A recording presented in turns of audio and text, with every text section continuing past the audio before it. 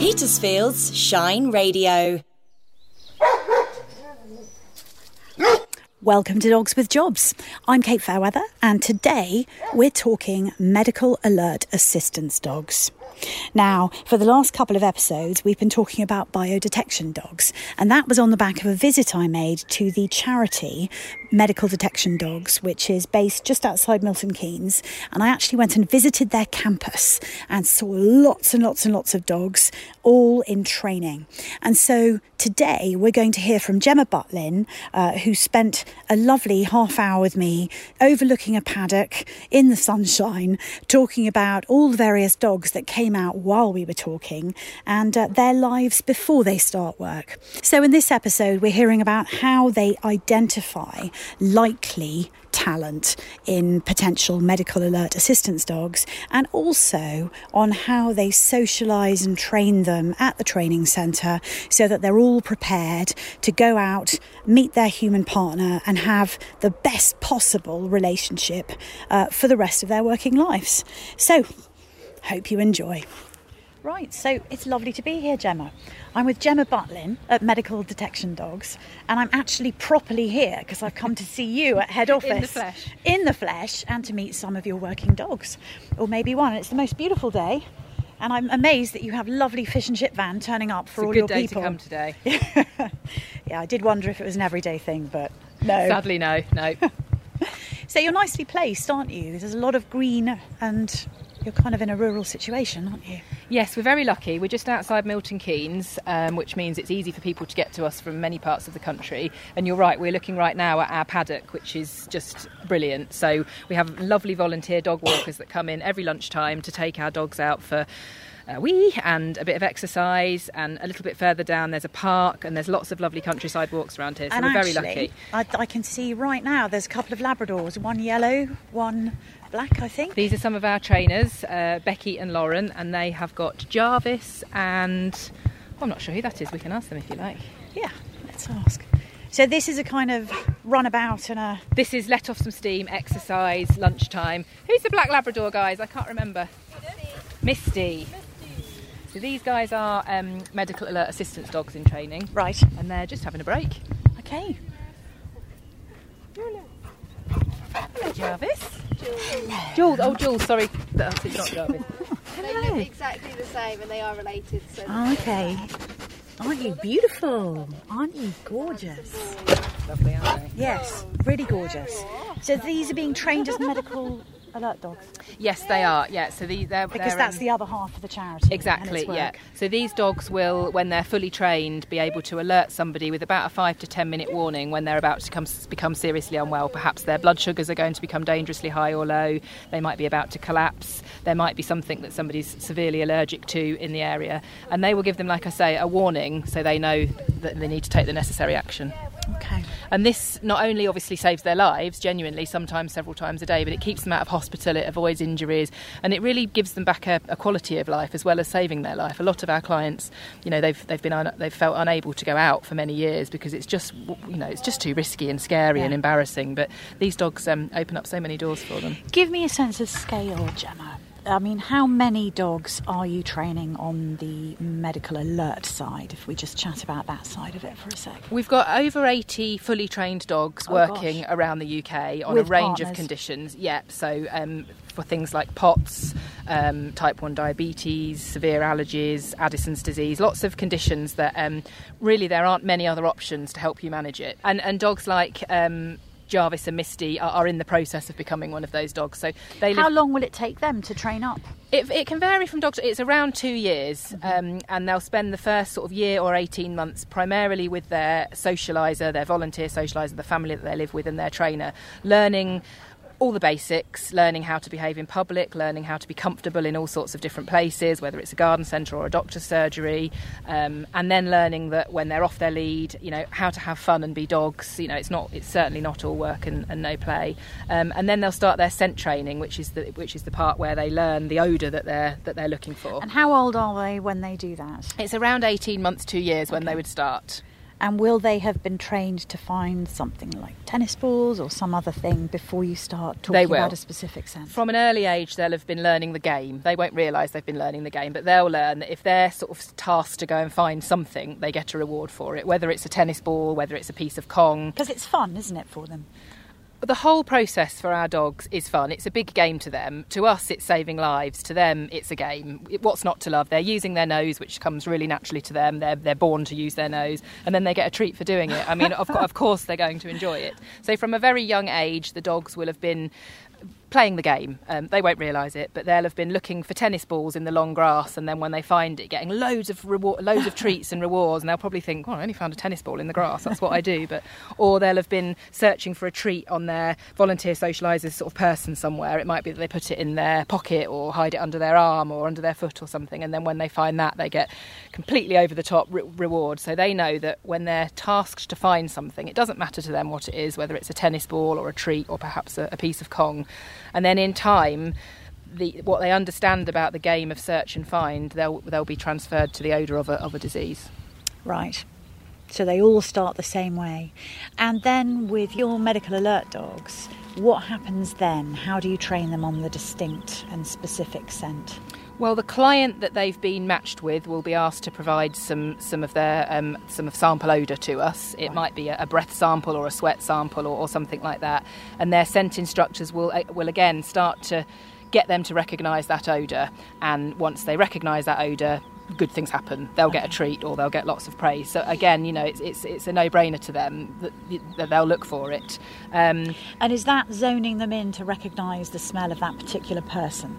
It is, generically. Yes. Yep. So they know that when they're with their client many weeks or months down the line and that smell starts to happen, they need to do something about it. And when they do something about it, they'll get treats and rewards. So to them, I know I keep saying it, but it really is, it's a really positive reward-based training that we do here.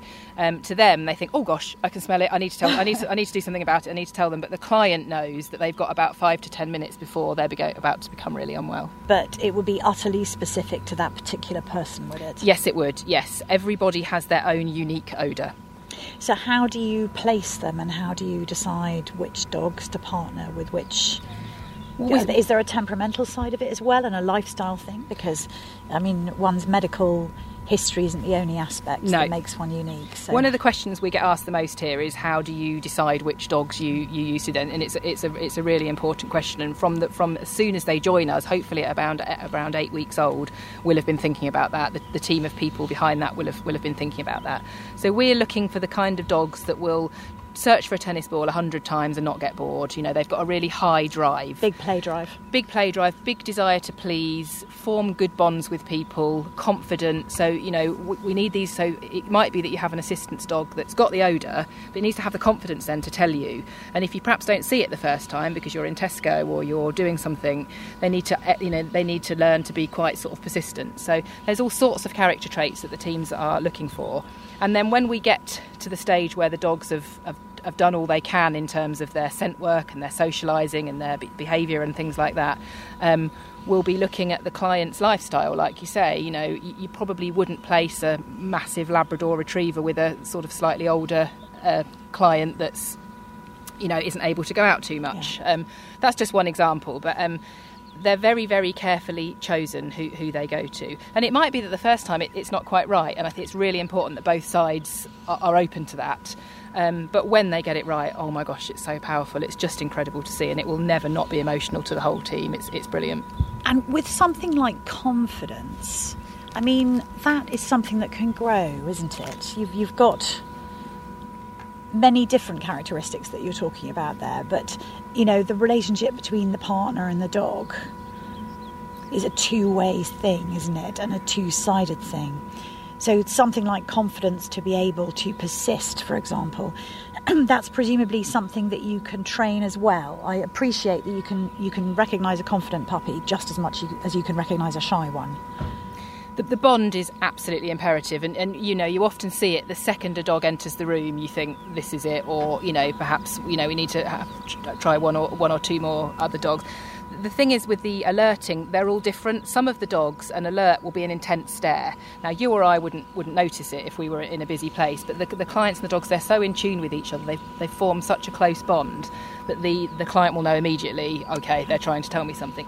Some of them might put a paw on you, which is a little bit more noticeable, but dogs do put paws on you, don't they? So the relationship, like I say, is just so important, and they'll know straight away, oh gosh, they're trying to tell me something here. And confidence, building confidence in the right ways will all start in the really early stages of their journey. We're very careful when we start what we call public access training, which is obviously making sure that the dogs are comfortable in all sorts of surroundings. We don't go in too fast and too hard. It will be built up very slowly. It might be that as soon as they've had their vaccinations, we carry them into a garden centre for 10 minutes, walk them around, get them to experience the sights and smells, and that's enough for that day. The worst thing you can do is force it on them. So this is all a really carefully planned part of their training. And say you have a litter of puppies, will you pick particular puppies from that litter to work with and the others will go somewhere else, or do you have a breeding programme that's explicitly for medical alert dogs? We had our first official litter from our breeding programme, I think it was last year, and lovely Leia had 6 puppies, and 4 of them remained with medical detection dogs. Obviously the sort of the personality traits and the physical characteristics of Leia and her sire will have been thought about. And was it very obvious that those 4 were the ones? Honestly, they were all as many puppies as she had. We were keen to get into our assistance dog programme. A couple of them went to other charities because that was sort of what we'd agreed beforehand. And I think I can say we're hoping to have our second litter maybe later on this year. And again, the bitch has been sort of very carefully looked at in terms of personality traits and things like that. So we're hopeful. Obviously nature needs to play a part, but absolutely, we would love for as many of those dogs as possible to become medical alert assistance dogs. And is that the plan going forward? More of a breeding programme? Well, we're a small charity, so whilst we'd love to have a big breeding, we just wouldn't be able to support that in terms of volunteer socialisers and things like that. But like lots of people during COVID, we quite quickly realised that actually sourcing puppies was going to become a problem. Costs were sky high. The reputation of the breeders and things. Your listeners will know this more than most, and of course we were affected in the same way. So that's when we first started. We know we're only ever going to keep our breeding scheme small because that's what we can do. But honestly, 4 puppies sort of in house, if you like, was an amazing gift, and we were very excited. Yeah, I can hear that. Amazing. Wow. So, as a very small charity, how do you operate in the immediate community? Are all your volunteers local to you here? Yes, we ask for them to be within an hour of our centre, purely because we do all sorts of training sessions here, and our trainers will need to go out and about, to, like I say, supermarkets, doctor surgeries, train stations, all those kind of things. So that does restrict us. And I know a lot of the assistance dog charities are in the same position. Finding volunteer socialisers is one of our big challenges. Yes. In the right place. As amazing as it would be if somebody in, York would help out, it's just not feasible for them or us. So we're constantly looking for socialisers in and around the Milton Keynes area. And presumably the lady, because while we've been chatting, Gemma, another couple of dogs have come out with their volunteer socialiser or trainer. This is Flo, one of our socialising trainers. Right.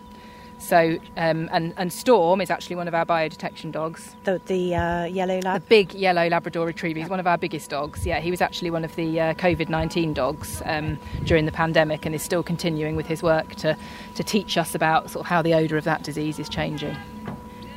Gosh. He's a lovely boy. He doesn't know his own strength sometimes. No, he looks very fit and well. Yeah, he is a lean, fit, mean fighting machine. He's brilliant. So we've seen 4 of them so far, and they've all looked in tip-top condition and very fit. Yes, we're very lucky to have How do you look after? We have a dedicated health and welfare team who are exactly that. They're looking at their weight, their teeth, their ears, their eyes. Obviously, they're regularly checked at our brilliant vets. But no, these dogs are all... look at their coats. We can see them from here, can't we? The shine on them is just incredible. Waggy tails. And also, we're in this lovely situation. It's you can see a few houses, but you're essentially in a rural location, aren't you? Yeah. And that possibly lends itself to the very relaxed atmosphere.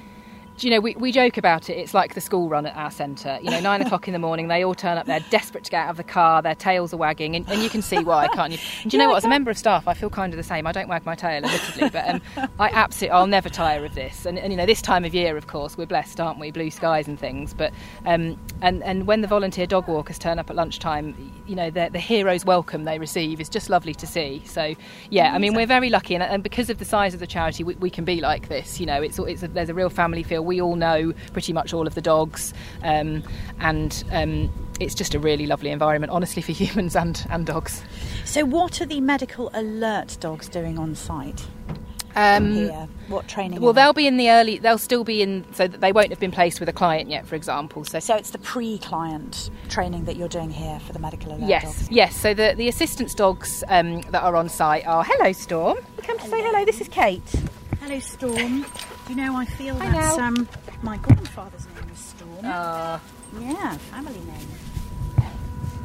So the medical alert assistance dogs that are on site will be in the sort of still in the socialising stages of their training. So it might be that they're going to go to Centre MK, which is a big shopping centre, with their trainer a bit later on, or it might be that they're going to do a puppy class, to sort of do some retrieve games and things like that. There's all sorts of things going on here all day, every day. On a Friday, everyone's favourite day, we have tiny puppy class where our meeting room is kind of laid out with all sorts of random items, from bubble wrap to a skeleton, I think was there last week, a hairdryer, and these puppies are kind of slowly introduced to the room and encouraged to sniff all of these things, and from a very early age realise that they're not scary, they're not going to hurt them, and actually they're really positive because they'll get a treat every time they sort of confidently approach them. And presumably that will carry them through, so even where a dog has been exposed and socialised with all that range of objects and people and situations, if they end up living in a flat, say, with someone who's not very mobile, that'll stay with them, won't it? Absolutely, yeah. Positive they still association. Won't be scared of a hairdryer.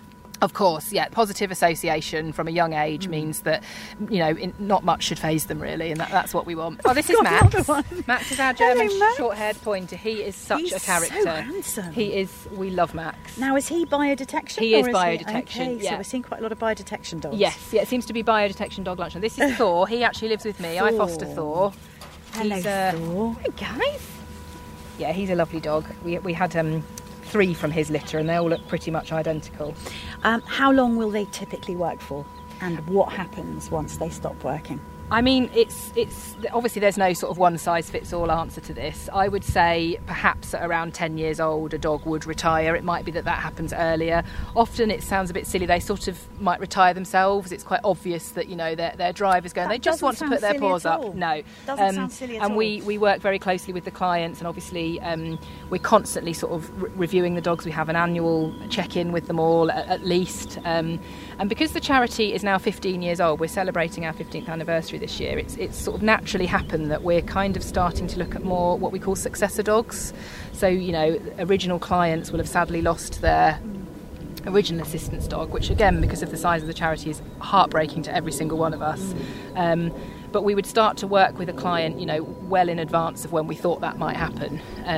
So hopefully later on this year we'll have a few successor dog partnerships to introduce, which is a whole different kettle of fish, honestly. And exciting. But then I guess you're also placing a dog in that case with an experienced partner, aren't you? You are, and they've got massive paws to fill. You've had your assistance dog for 10 years and they've saved your life. I mean, the bond is, it's hard to imagine that you could do it again, honestly, but thanks to the expertise of our team and the understanding of our clients, we are able to do that. But and when they retire, so now we're talking successor dogs, when they retire, do they typically stay with their partner? Or... Almost always, yeah. But there's sort of an unspoken agreement that they can put their paws up and leave it to the young buck that's come in, and often the successor dog will learn so much from the dog that's already there. But again, it varies from client to client. But we've got sort of 3 or 4 kind of in the making at the moment, which we're really excited about. Fantastic. Well, that's great. That's lunchtime at the centre. That's lunchtime at the centre. In the sunshine. Hi, Max.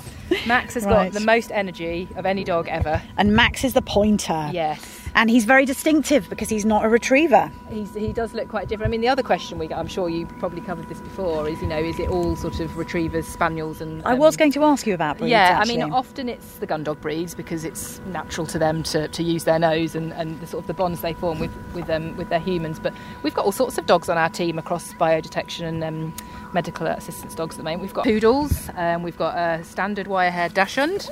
I guess all of those are sporting dogs, though, aren't are. they? So they've all got a baked-in trainability. Yes, they have. Yeah, they all have got incredible noses. Yes. So that was a general insight into the lives of all these medical alert and biodetection dogs before they start working, which is when they're really quite young.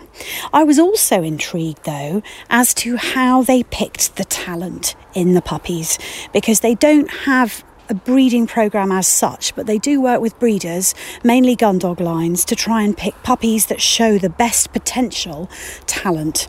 Here's Chris, the puppy picker at Medical Detection Dogs charity, just giving us a little bit of insight into what he looks for when he's looking at these gorgeous puppies.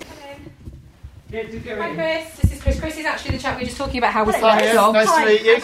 Chris does select the dogs, so Okay. Yes. he's responsible for making sure we've got a good team, four-legged team. Four-legged team, yes. Excellent. Yeah, so no, it's interesting. It's interesting to see them as 6-8-week-old puppies and then watching them go through the different sort of development stages and looking at their end sort of their adult personality to see whether that And match. how much can you see that? Now, I interviewed a farmer very early on in a very early podcast, and I said, how do you know if they're going to be any good at, herding? Herding, yeah. And he said you can see it in the puppies. He said all the best workers were overly interested in the children's guinea pigs. Yeah. And trying to herd, and then went on to trying to herd chickens. And he said you could spot it very early. Yeah, so I'm yeah. wondering if that's the same here. Yeah, I'd imagine with those traits and what they're looking for them to do is very much that's what they've been bred for. Yeah. So if you've got a puppy that's not showing any eye, no stalking, no awareness of movement, it's quite easy. Whereas to say at 8 weeks of old, well, this dog's going to enjoy going shopping, going on public transport, enjoying going into city centres, that's very different. So it's slightly different. We have about So what are you looking for when you look at a brand new litter of puppies? What do you notice? So I'm looking at their sort of social confidence, how they interact with me as a stranger coming in. I have a novel object that I put down which they've never seen before, and it's how do they explore it, do they investigate, do they go and think, well, okay, that's strange, so I'm going to sit to one side. Do they observe and think, okay, nothing's happened, I'm now going to, so look at their recovery rate. Looking at how well they do use their nose, so I'll hide a treat under a blanket, and do they just sniff it and then give up, or do they sniff it and think, oh, something under there I'm going to pour, so looking at their sort of determination to get to a food source, as well as handling, so when I'm just picking them up, feeling their heart rate, their breathing, do they start to get a bit quicker in their breathing, do they stay relaxed or do they go quite rigid? So it's those sort of subtle signs that 6 to 8 weeks they're just learning. There's snippets, but there's a lot. It depends on when they were fed. It depends on whether they've been charging around as a litter. Depends on the weather. If we go and see a litter 8 weeks in August that's so hot that they're just normally flaked out and you don't get much from them. So there's so many other variables that can sort of cause you challenges. So when do you go back and visit? You go and visit them at about 6 weeks? Yeah, we only get the one chance. Okay. Because a lot of time we're working with breeders, so they may have a litter of 8 puppies and they'll have 7 other people who want to know which is their puppy. So you're getting first options? So we try and get first options. Sometimes it's second option because the breeder will be having one or the stud dog may have one. But where possible we try and get as far up the line as possible. But then they've got other people waiting, so really it's why we'd like to go out slightly later, but 6 weeks then allows the breeder 2 weeks to say, right, yeah, you can have that puppy, you can have that puppy, and then at 8 weeks we go back and pick them up and bring them back and place them with volunteers. So we only really get the one opportunity. Going earlier, you're not really going to see anything. Seeing a puppy at 4 weeks of age, Still babies. It is that you're not going to see how they use any of their sort of senses and how they interact with you. So we have a very, very small window. Fascinating. Yeah. Well, I hope you enjoyed that. I feel we've done quite the trip around the Medical Detection Dogs charity, looking at from puppyhood right the way through the training and seeing them at work. And I do hope that we'll come back and perhaps bring on the podcast an actual medical alert assistance dog and perhaps a human partner, because I think that would be really interesting as well. But it was a big thank you to Medical Detection Dogs for having me down at their site, and congratulations both on reaching a 15th anniversary as a charity, and to Dr. Claire Guest for being awarded the Order of the British Empire, which she was just a couple of weeks ago. So all in all, a great triple, I hope you agree, and we're going to have something completely different for the next episode and switch it up a bit. Have a great fortnight. I'll be back in 2 weeks. Dogs with Jobs, presented by Kate Fairweather and produced with John Welsman. Come on, Petersfield, let's build a band. A beat from Dragon Street, and a snare from the Square, a bass from Penn's Place, a gliss from Liss, and a fill from Bell Hill. Ooh, some vocals from us locals, and the Dave Gilmore of Tilmore. Only Petersfield's Shine Radio plays original music from local musicians. The Local Showcase with Mandy P is sponsored by Brickyard Studios, Petersfield's professional recording studio, rehearsal space and PA hire. The Local Showcase, Thursday nights at 9 and always online at shineradio.uk.